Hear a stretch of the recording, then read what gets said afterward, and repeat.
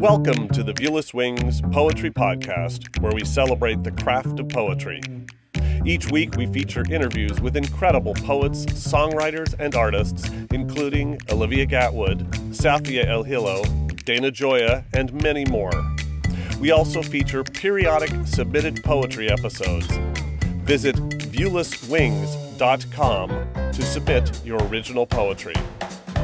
I'm your host, James Moorhead, Poet Laureate of Dublin, California, and author of Canvas, Portraits of Red and Gray, and The Plague Doctor. Hit subscribe and follow me on Instagram or Threads at Viewless Wings. On this week's episode of the Viewless Wings Poetry Podcast, we are featuring poems submitted to Viewless Wings and read by the authors. We love providing a platform for poets to share their words on viewlesswings.com and their voices on the Viewless Wings Poetry Podcast. Visit viewlesswings.com to learn more about how to submit your poem for a future episode, or find Viewless Wings on submittable.com. And now we turn the mic over to our first featured poet. Hello, my name is Peter Carellini. I'm a filmmaker, photographer, actor, and writer based in New York City. My photography and poems, short stories, and essays have been published in over a half-dozen publications, including Travel and Leisure, Bruegel Art Vu, Rabble Review, and Mythos Magazine, while my directorial, no-budget film debut, Hello World, had its public premiere at the Greenpoint Gallery in October of 2021. I currently work as a SAG background actor in several New York City film and television productions, while workshopping upcoming screenplays, stage plays, chapbooks, and full novel. This poem was written for the prompt Shadows at Secret Pete's, an open mic held monthly at Pete's Candy Store in Brooklyn, New York. I've always had a great empathy for those the world deems filth and scum. This is my tribute to the discarded things of the world. My heart weeps for shady vermin, they who scurry in pre-war nooks not caulked, and under the eyes of social climbers dwindle. How I loathe parameters of holy and hellish. More is my kinship with wretched, sad refuse, addicts, hustlers, whores, and lazy bones, especially naive and ugly children, whom one would never find past gates of gallows, or worse, forgotten in the wake of storms, simply because it is not cute enough. On my watch we will not hunt hyenas, forced from paradise for mangy misery. I've sat on too many wine mom sofas while toasting with six-figure journeymen, siring perfect bastards and bitches, listening to jerk-offs judge the jaundiced or liberal voters' kinder songs of shame.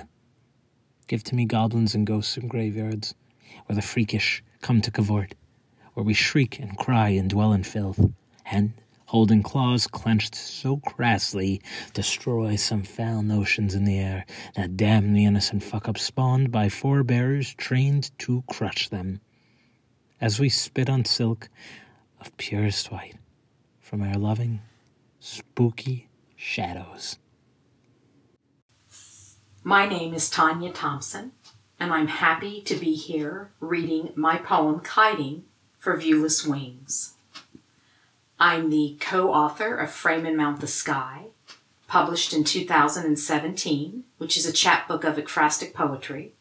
I'm also the author of Strum and Lull and The Profusion, both of which were published in 2019, as well as the author of a full-length collection of poems called Plunge, which was published by Uncollected Press in 2023.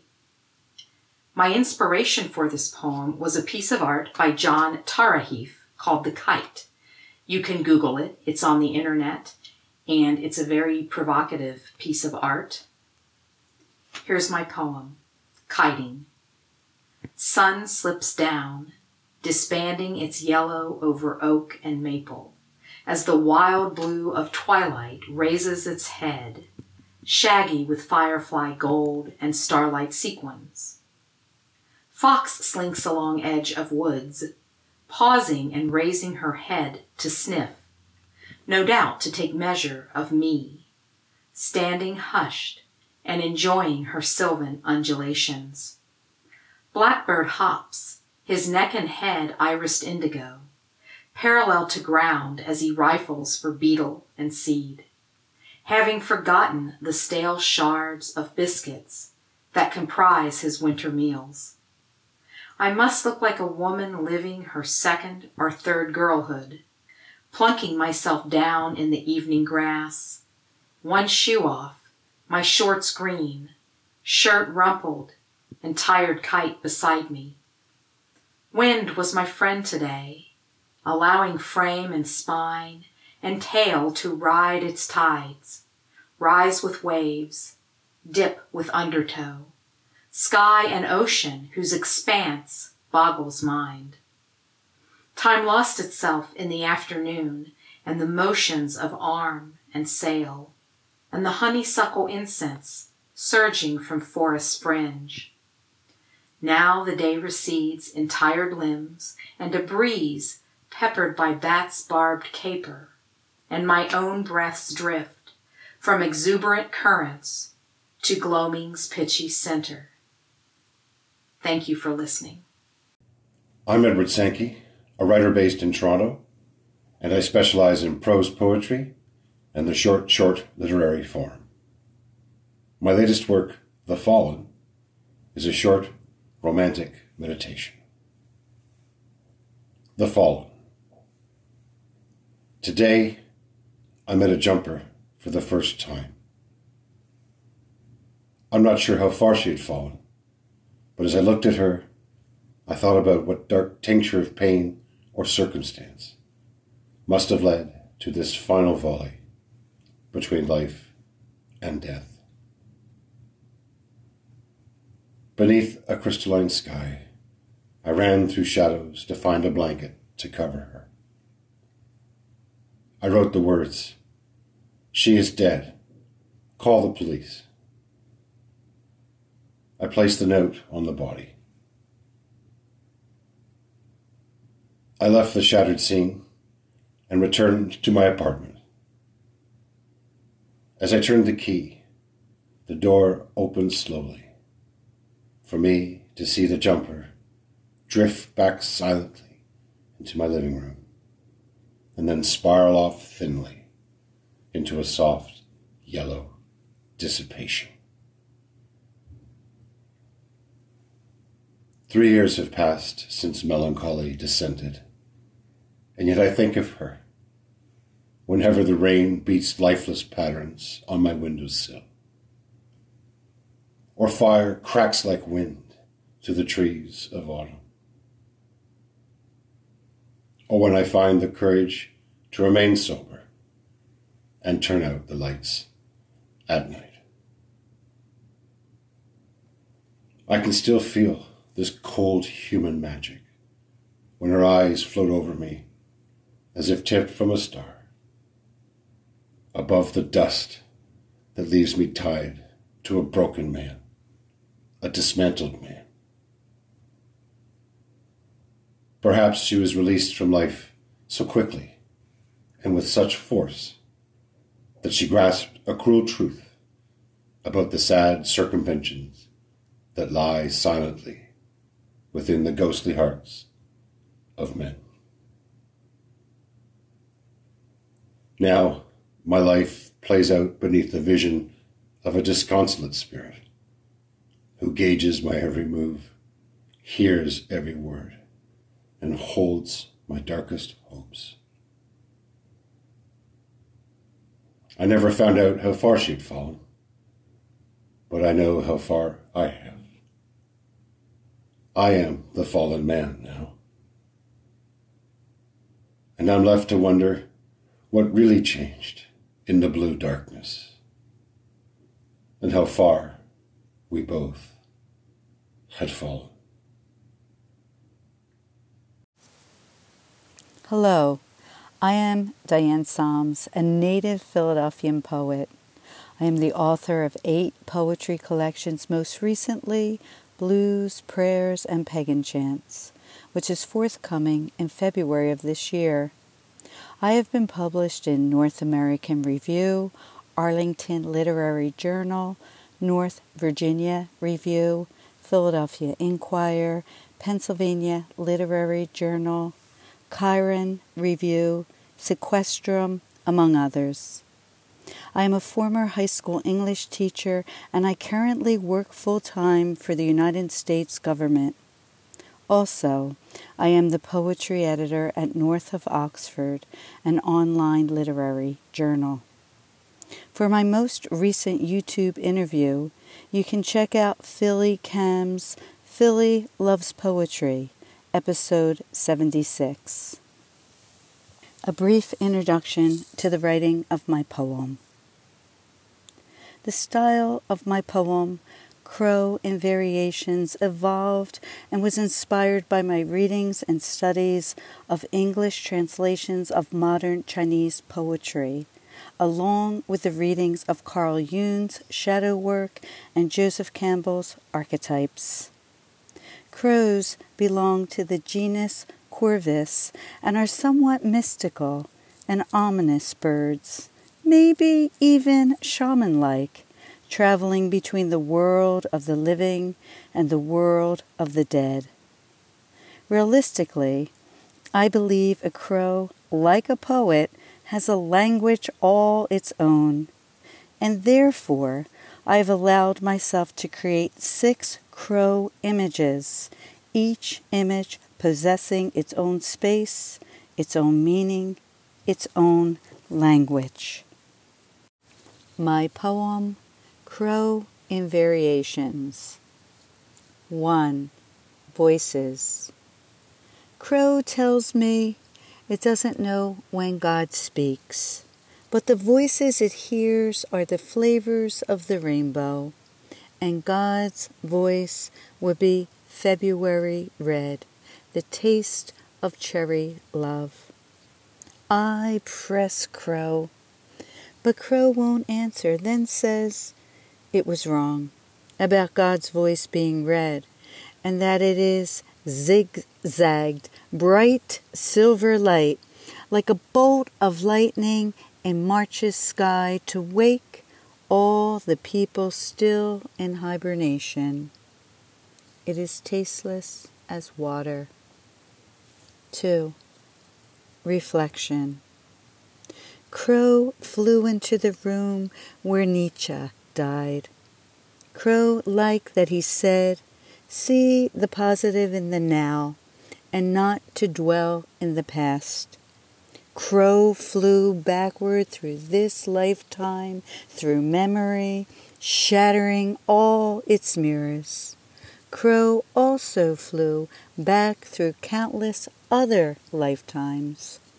Crow landed and was clinging to the tightrope wire of this moment, with a tight grip balancing on the heavy wind-swept storm of the present. Shining in its dark eyes were 2 mirrors, or 2 black holes. Crow couldn't decide. 3. Blues. Crow plays piano where it sweeps voices of blues as musical notes into piles, the way one rakes dead leaves before jumping into them. Today, it stretches long notes across the keys as if setting a table for all the outcast whom have passed through the trembling reach of its talon tips. Crow cries as it strikes their bluest of blue notes. It sings as if God cared, as if listening. 4. Shapeshifter.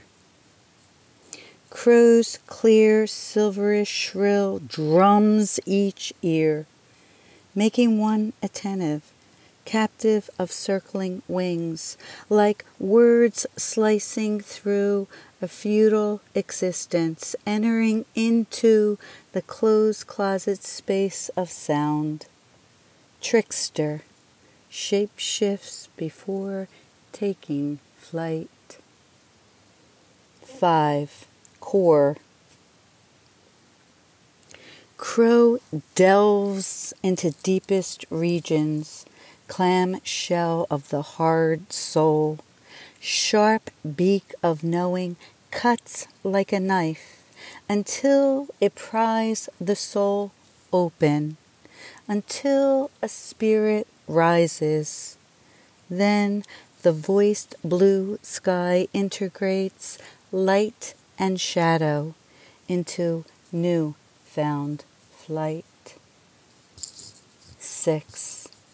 Calls. Sycamore as elder stands in bare-branched dead space. Its inner heartwood shrinks dally into bark's corpse. Fluttering wings of 4 crows like flying sets of human hands move as musical notes to different octaves of tone-deaf branches. Calls descend, ascend as shaman chants. This is mysterious, an ancient ritual. Sycamore waits on the future to call. To close this episode, I will read a poem submitted by Tobi Alfier, who requested I read this poem on her behalf. Tobi is published nationally and internationally. Credits include War Literature and the Arts, the American Journal of Poetry, KGB Barlit Mag, Washington Square Review, Chola Needles, James Dickey Review, Gargoyle, Permafrost, Arkansas Review, Anti-Heroin Chic, and others. She is co-editor of San Pedro River Review. Her name is Heather. She's one of those women who talks to strangers more often than friends, turns them into friends. She's one of those women with cooking magazines from 20 years gone, still cooks from them all. Her house is a jumbled menagerie, as are the couches and chairs in multiple rooms. Guests can wrap themselves in crocheted afghans or cashmere throws. Cobalt glass on her windowsills, cabinets full of antiques. An incandescent trail of light forms shadows on floors once polished, now scratched and paled, but the air smells rich. Ripe figs and coffee, a flame in the fireplace, Chanel No. 5 on her wrists. Hair undone and curling lazily down her shoulders, she is the epitome of her surroundings. Wildflowers bending toward the morning light, a china blue sky after weeks of winter, beauteous shells tumbling in an outbound tide. The Viewless Wings Poetry Podcast is written and produced by James Moorhead. You can follow me on Instagram, Threads, and YouTube at Viewless Wings. Hit subscribe to be notified of every episode of the Viewless Wings Poetry Podcast and spread the word with your poetry community.